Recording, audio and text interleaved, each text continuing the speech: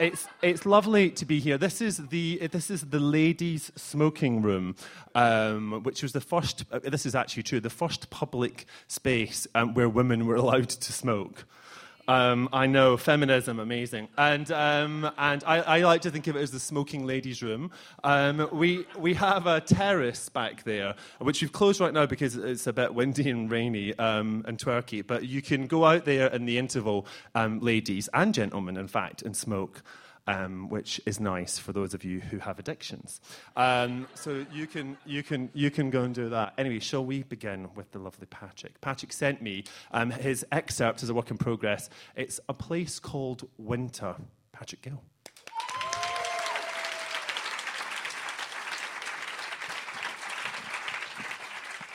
Thank you, Damien. I'm going to stay here, but I'm not going to say anything. Oh, I see. Oh, yeah. I thought we were going to chat. It's a slight variation. No, you're going to read and then... Keep talking, because I need water. Okay. This is very, very strange for me, ladies and gentlemen, because this is what I normally make students do on Arvin courses. And the great thing about being a tutor on the course is you don't have to do the painful stuff. They do it. So I'm sharing with you a work that I was writing on the train today. It's that raw and that naked. I'm pleased to say that my editor is here, and she's read as much as Damien has read. She's looking quite nervous. Well, I said I wasn't going to say anything. It's a complete departure for me because it's historical. Every family has a black sheep or a mystery, and my family has both in that I had a great-grandfather who was banished to Canada, made to abandon his wife and his baby girl, and never came back, except in the 1950s when he very briefly came to visit my mother when she was newly married. And nobody would ever tell me why he had gone. And so, of course, I've decided he was gay. And what I do in the book is to tell as much of the truth as I know. So I don't deny the facts as they are, but then I do depart from them as soon as I get the chance. So the facts are these. He and his brother married into an enormous family of 10 children who lived in West London. He was rich. His brother wasn't rich. His brother was a vet. And one of their sisters-in-law was very naughty, and she rebelled against her convent school education and went on the stage as a Gaiety girl. Now, Gaiety girls were just as exciting as they sound. They were the it girls of the 1900s. They basically walked up and down on stage in fabulous frocks and hats and sang and advertised soap. And most of them, if they were lucky, married aristocrats. My great-great-aunt Patty obviously was a bit like me, and she put out too early. So she got a very nice gold watch and a house in Pangbourne, but the aristocrat moved on. But I imagine that my hero, Harry, my great-grandfather, goes to her first night at the Gaiety and meets a rather forceful member of the chorus, a male member of the chorus. And this is where they first meet in private. He found he was shivery, perhaps through having got so wet on the ride with Jack, so headed to Jermyn Street after lunch, thinking a Turkish bath would warm his bones a little. But he found he had passed the entrance to the baths and made for another doorway entirely, which stood between two shop fronts.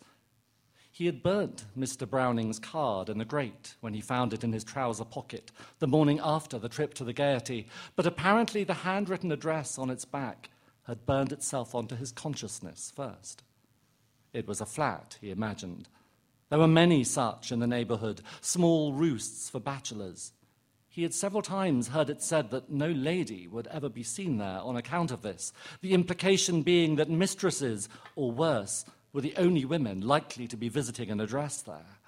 He saw well-dressed women buying cheese in Paxton and Whitfield, and soap and such in Floris, but perhaps they did so with a grim, breath-holding air before slipping back up to the relative respectability of Piccadilly. And thrice in 10 minutes he saw women enter or leave by a door that wasn't a shop's. There was no knocker or doorbell, only a front door in need of paint, propped open with an umbrella stand. There was a dim glimpse of a hall with a battered table where post could be left. Presumably bell pulls or knockers were on each flat's door further up. But what if they weren't? And Harry entered to find himself an intruder in Hector Browning's house, or worse, if he had mistaken the address, that of an indignant stranger. he stood on the other side of the street and started to examine the faces of the women passing by. Some were maids or cooks, to judge from the relative simplicity of their clothes or cheapness of their hats. But the others were harder to read, smart, smooth, polished, very occasionally daring. Were they blameless or scarlet? Mr. Browning was standing in the doorway. He was at once shorter and more handsome than Harry had remembered. He was in shirt sleeves and no collar, his cuffs neatly turned up, and he was relishing a cigarette and the sunshine and watching Harry with some amusement. He appeared oblivious to the throng of human traffic about them, and his attention had the effect of seeming to block it out for Harry too, so that Harry crossed the street without looking, causing a cabby to curse at him. He held out a hand as Harry reached him. Mr. Kane, what a pleasant surprise. I wasn't sure I'd remembered the address, Harry said, only he stuttered badly on the W. Mr. Browning didn't wince or look away or finish his sentence for him the way people often did, but watched with interest. Forgive my déshabille, he said. You had no appointment. No, I hadn't. But I'm sure we can fit you in. He trod out his cigarette neatly on the pavement, then headed upstairs. Heart racing, Harry followed him, taking in a length of worn red stair carpet and hunting prints. He imagined the talk of appointments was for the benefit of passers-by, so was perplexed when, businesslike, Mr. Browning showed him into a consulting room hung with diaphragms of the lungs, mouth, and tongue, and illustrations of the various arrangements of lips and tongue for different sounds. Among them, not especially apropos, were hung engravings of ancient Greek sculpture, charioteers, discoboloi, wrestlers. Never mind the rhotism or the stutter for now, Mr. Browning said. We need to get you to breathe properly. At the moment, your speech is air-starved, like a bird in a box. Take off your jacket, please, and your waistcoat, so I can see what's going on. That's right. I'll hang them here for you. Now, feet apart, a little further. Now breathe. I am breathing. No, you're not. Breathe in. Fill your lungs. Keep breathing in all the way. Now breathe out. There. Too quick. Too starved. Stop being so afraid. I'm not. Trust me. You're terrified. Breathe in again, and this time say a nice, long ah as you breathe out. Harry did as he was told, while Browning watched him critically. Again, Browning said, don't flinch. I need to touch you to feel what's happening. He stepped up behind Harry and placed the flat of one hand on his solar plexus. Ah, he said. Nice, slow one. Louder, louder. That's better. I want you always to think of your breaths when you speak. Always be aware you're using air to form the words and that you need plenty of it. Breathing is natural, but it's incredible how bad most people are at doing it. They breathe with barely a third of their lung capacity, and their speech is starved and hobbles as a result. Were you often scared as a boy? Usually. Of a man? Usually. Now, I need to touch you in two places at once. He kept one hand in the middle of Harry's chest, but placed the other a handspan lower on his belly. Good, he said. So close now that Harry felt his words on the nape of his neck and could smell the citrus tang of some shaving preparation. You have some muscle there. Now I want you to use it. Breathe in again and say a long ah again. Don't be so self-conscious. All my neighbours are out at work, and anyway, nobody could care less. But this time, as you're exhaling, I want to feel you pressing out on my other hand down there as hard as you can. I'll press in, but I need you to resist me. Feeling absurd and giddy all at once, Harry did as he said, pressing out on the grasp that was burning into him, feeling sweat break out on his chest and back. And the ah he produced seemed like a shout, like no noise he normally made. Good, Browning said, hands still in place. Now breathe normally and say, I wasn't sure of the address. I wasn't sure, Harry began with no hesitation, no stutter, then broke off as he felt Hector Browning plant a firm kiss on the nape of his neck. For a minute or two they stood there, Browning's lips and nose pressing from one side and his hands from the other, and then, very, very hesitantly, Harry brought his hands up to press on top of the other man's, at which Browning kissed him again and brought one of his legs forward so that it was pressing between Harry's. Harry began and stuttered. "Stop," Browning murmured. "Breathe in. Now tell me." "I have absolutely no idea what to do," Harry said without stuttering. "Don't be afraid. You're quite safe, and I know exactly what to do. Turn around." Harry turned to find Browning's handsome face inches from his own. Browning smiled, then kissed him. There was a small bedroom off the consulting room and a minute bathroom with a view of drain pipes off that. Some 40 minutes later, as they lay panting and naked across the bed, which was so narrow that one or other of them had always to be beneath the other, Browning murmured, "Most of my students come in the late morning. I am always free between 2 and 4 o'clock. My door won't be locked. If I'm out when you arrive, just get in the bed and wait for me."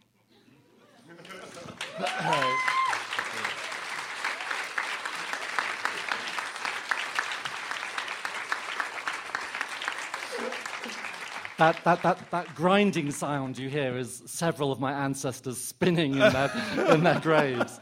My glasses have actually steamed up. And I'd read it before. It's hot. Thank you. Yes. It gets hotter. I know. But what is so extraordinary is I wrote most of the book before I found a decent photograph of him. The only picture I had was one of him as a toothless, prematurely old man in the 1950s. Right. This really pathetic-looking figure. And I found this incredible picture my brother unearthed of him just at the age... Oh, well, you put that on Facebook the other day. Yeah, and he looks like Aidan Quinn. Yeah, I mean, it's amazing. So Harry has a stutter, and he's the older of the two. He's the rich one. He's the catch. He's the catch, as he described. Because his father made an absolute fortune out of horse-drawn, as Alan Hollinghurst would say, omnibi, but we would say omnibuses. Alan, if you're listening to the podcast. But he's based on your great-grandfather, but what you think you know about him. So let's just kind of backtrack a little bit, because the book is set in the UK, and it's also set in Canada. The remote wilds of Saskatchewan. Saskatchewan. Yes. Because in the 1900s, this is set just before the First World War, that scene is about 1907. Okay. There was this tremendous push to try to get British people or British sympathizers to colonize the newly opened prairies of Western Canada, which the railway had only just reached before the Americans got there. Right. The British were desperate that Canada should be theirs, this great wheat bowl. And they did this incredibly mendacious advertising campaign with these photographs of acres of wheat that appears to have grown itself, just saying, "Come to Canada, it's wonderful." And of course, I'm not sure it's changed that much. Hundreds of people went there and then died of cold. I mean, no one said on the adverts that it gets to minus 40 routinely. And they drew, didn't they? They had maps which were just a square, and you just picked, like it's battleships. Amazing. You just picked a square, and that could have been underwater. Your square, yes, and actually, well, the Native Americans, the First Nation tribes people who were sold, to be fair, were sold plots of land, were often on purpose sold land that was underwater or on a mountainside or whatever. It was appalling. But I've been to the square that my ancestor bought. I've been to his farm. What's there now? It's a beautiful farm. Right. Sadly, it's not ours. Right. So, without telling us too much about what happened to what happens to Harry in the book, by the way, have you finished the book? Almost. I'm not being your editor who's sitting there going, I've asked him that already. No, almost finished the book. Yeah. And you've decided what's going to happen to Harry. Oh, I've known all along. Okay. Yes. He gets a very hard-won happy ending. Okay. But it's very kind of broke back. It's a bit sort of, Well, because Who isn't buying this book already? Well, the point is, it's just like... I wanted to make it possible. So I wanted... It's not a fantasy. I mean, let's talk... Well, it's not a fantasy. It's historical fiction. It's historical fiction, and I've spoken... Which is new for you. And I've discovered, I thought I was making this up, but I discovered that the prairies were indeed full of sexual rebels whose families in England had banished them there because they were too embarrassing. You've got to remember this was not that long after the Oscar Wilde trial and the other trials of the 1890s. Yeah. So to be caught out as being gay was still a humongous thing. It was totally illegal in Canada as well, because Canada was basically part of England. It was worse in Canada, because depending on which judge you got in Canada, you could be executed. But there's nobody there to have sex with or to catch you. I mean, that seems Well, to me to be part of the... Let me put this in perspective. This man who is banished to Saskatchewan will find himself in a place where there's about one woman to every 60 men. Right, okay. It was quite possible to have quite a good time. But what's it when we... Despite the cold. When we talked about this before, I mean, I hadn't quite realised that the colonies were used in such a specific way. So, straightforward criminals or baser criminals were sent to Australia, but more upper middle class, sexual criminals went elsewhere. The middle classes used their influence and their ingenuity. So they would do anything to keep the family from embarrassment. So what happens in my book is that one of the brothers-in-law, who was indeed a lawyer, finds this incriminating evidence and destroys it to keep everything quiet, on condition that Harry goes to Canada. Maintains the myth, which my grandmother told me, which is that he's lost his money and has to go to Canada to make more money. So leaves the wife and child with their brothers and sisters. So do you now know that that's a myth? Or I mean, no, I will never know. I will never know. I mean, I went out there, I was scrupulously honest. I thought, right, I'm going to try to find a second wife, because his poor wife in England died horribly of breast cancer not that long after he went. So my poor granny was raised by all these aunts and uncles who just called her poor Betty all the time. But no, there was no wife. There may well have been a boyfriend, which I will never know about. What I did find were reminiscences written, these books of reminiscences that people love doing in small country communities. We do them in Cornwall, they do them in Canada. And I found one of these, several that mentioned him, and they all said the same thing, that he as they put it, batched it all those years. So he lived alone on this remote farm. Okay. Yeah. In Canada, in that period, to be a bachelor didn't mean that you were unmarried. It just meant you were living without a woman. Right. So two men could live together, and they were described as batching it. Right. And they had these bachelor's balls. I found photographs of bachelor's balls, which were designed to entice women to move out to Canada to get to get pregnant, basically. But actually, they look incredibly off-putting, because they're just photographs of rooms full of these heavily bearded men dancing together. That still happens in Camden. That does still happen in Camden on Saturdays. Yeah. So, I mean, this is a big departure for you, and I want to know how it happened. Well, it's funny, it's a huge departure, and yet it isn't, because, of course, the novel I've ended up writing, like all my other novels, is basically about family and the psychology of relationships. And there's a lot of psychiatry in it, too. I don't want to give away too much plot, but I'm currently reading a horrendous study of early 20th century psychiatric techniques. Not good. Not good. But I don't know how it... Well, actually, I realized later, you know how it is, you start a book just because you're obsessed with it, and you don't realize what your motivation is. And it was only when I was halfway through, I remembered having once gone to a psychic for an article for the Evening Standard. I was testing psychics, so I had to go and see 3 different psychics in the course of one day, anonymously, to see and compare what they said. And 2 of them said, you must write. They both knew I was a writer. Okay, maybe they'd been to Waterston's, I don't know. But this was a long time ago. Did you use your real name? No. I used a fake name. Okay. But they both said, you must write about the black sheep in your family. And I'd completely forgotten this, and I found the notes that I'd made in my car after the meetings. And that was the great-grandfather? Or and I got thinking about it, and it's such a good story. There is so much in there. And the family he marries into are so fascinating. I mean, dear... Poor Patty, who went on stage. I mean, that's a novel in itself, because she was a Gaiety girl. She got the aristocrat, only he didn't marry her. She got the gold watch. The Great War comes. She goes off to be a nurse at the front, falls in love with a handsome Parisian, marries him, only to die of TB before she can even have a baby. Oh, my God. It's very, very sad. Sequel. So, yes, parallel. And so you went there this summer. Last summer you went to. We just missed each other. It was barely summer. It was still very cold. Yeah. Yes. And what was it? Did anything happen that when you were there that you hadn't expected, or was it just kind of quiet writing time in a cabin? No, it was strange. Actually, I got very spooked by I thought I was used to isolation. I rented a cabin in the middle of nowhere, as close to where his farm was as I could get, and I did get quite spooked.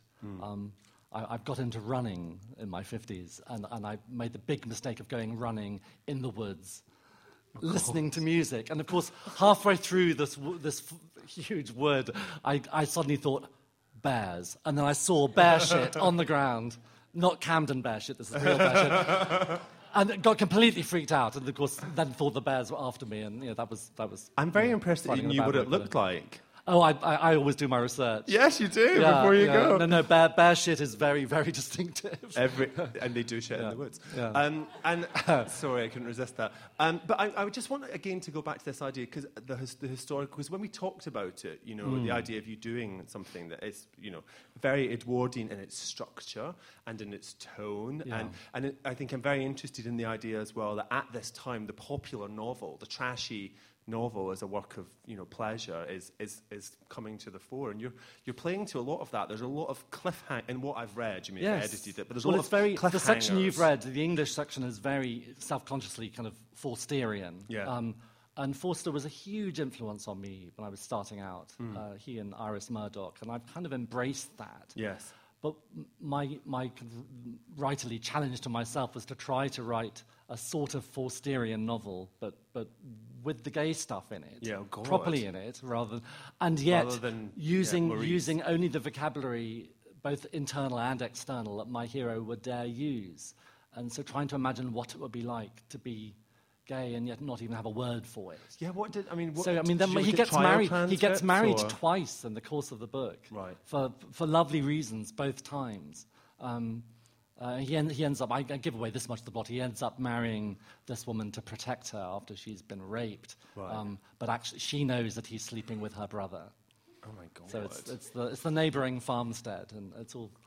So how do you stop that from going Channel 5? Because it could happen. it could all go a bit Benefit Street in Canada or whatever, I mean... Well, no, I think you stop it by... It's a fine line. I've kept him innocent. He is terribly... He's a very sweet... That's very attractive. He's a very sweet, innocent guy. Yeah. I think he will give a lot of readers rape fantasies. Oh, he's a very attractive man. Mr. Browning is initially attractive, but becomes less attractive. Yes, he is a shit. He's a shit. He's a shit. Yeah, he definitely is. Yeah. Sorry. Okay, so I'll take some questions. Look, would you imagine that Sylvia... How did you get in? Question. Do you have a question?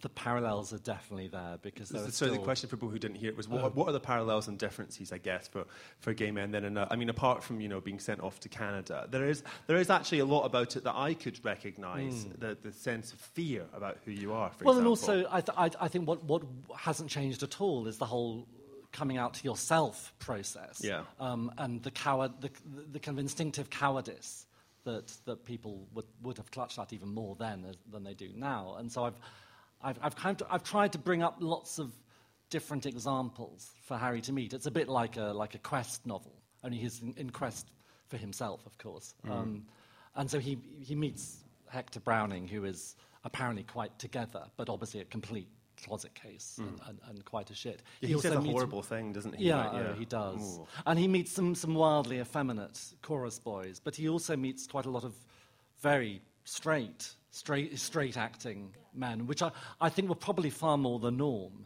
because then, even more than now, most people didn't live in cities, and so most gay people weren't in cities, and yet they had to function somehow. The hard bit about the research, though, wasn't so much the gay stuff, because thank God there is actually a lot of material now being clawed together about that. It's more the just stuff like underwear. I had the most unbelievable day in the Victoria and Albert Museum. They have a library there, trying to find some pictures of male underwear from that period, and it was very difficult, actually, and I didn't succeed. How did you deal with that when you because went to even the the way they curator? sold it. Well, no, it's very hard because inevitably people think you're a perv when you start. So I had to kind of get a letter from my agent to send with my covering letter saying, "Oh, it's a bona fide inquiry. He wants to look at some underwear. Please just show him some underwear." And it's very hard because a lot of it has rotted because it didn't survive because men then were rather dirty. And, of course, a lot of them didn't wear any at all. They just tucked their shirt tails in if they were working class. Nice boys had undies.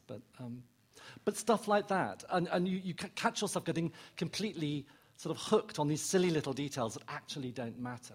But that's the danger of historical I had really fiction. good advice from Helen Dunmore, who just said, if you're writing an historical novel, tell the emotional story. Don't worry about the details, and then you can fill in the details later. It'll be obvious where the gaps are in your research, and you can go back and find the underwear later if you really must. Yeah.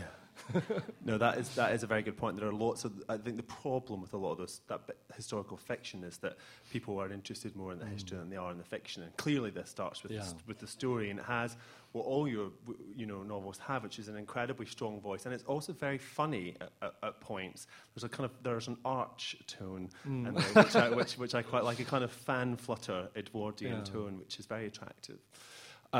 Question there, and then a question at the back. I think is that Jojo. Hello, Jojo. Did you speak to your family about what you were going to do? How did that start when you said you were going to? Great question. Did you speak to your family about what you were going to do? I did, and I think this is partly why this book has taken so long to write. I've been waiting for my mother's Alzheimer's to get really bad so that she can't. It's a tricky one, but there is my mother and her sister, my aunt, are the only two people left alive who ever met Harry. And they only met him as a very old man. So I don't think I'm going to offend any immediate relations.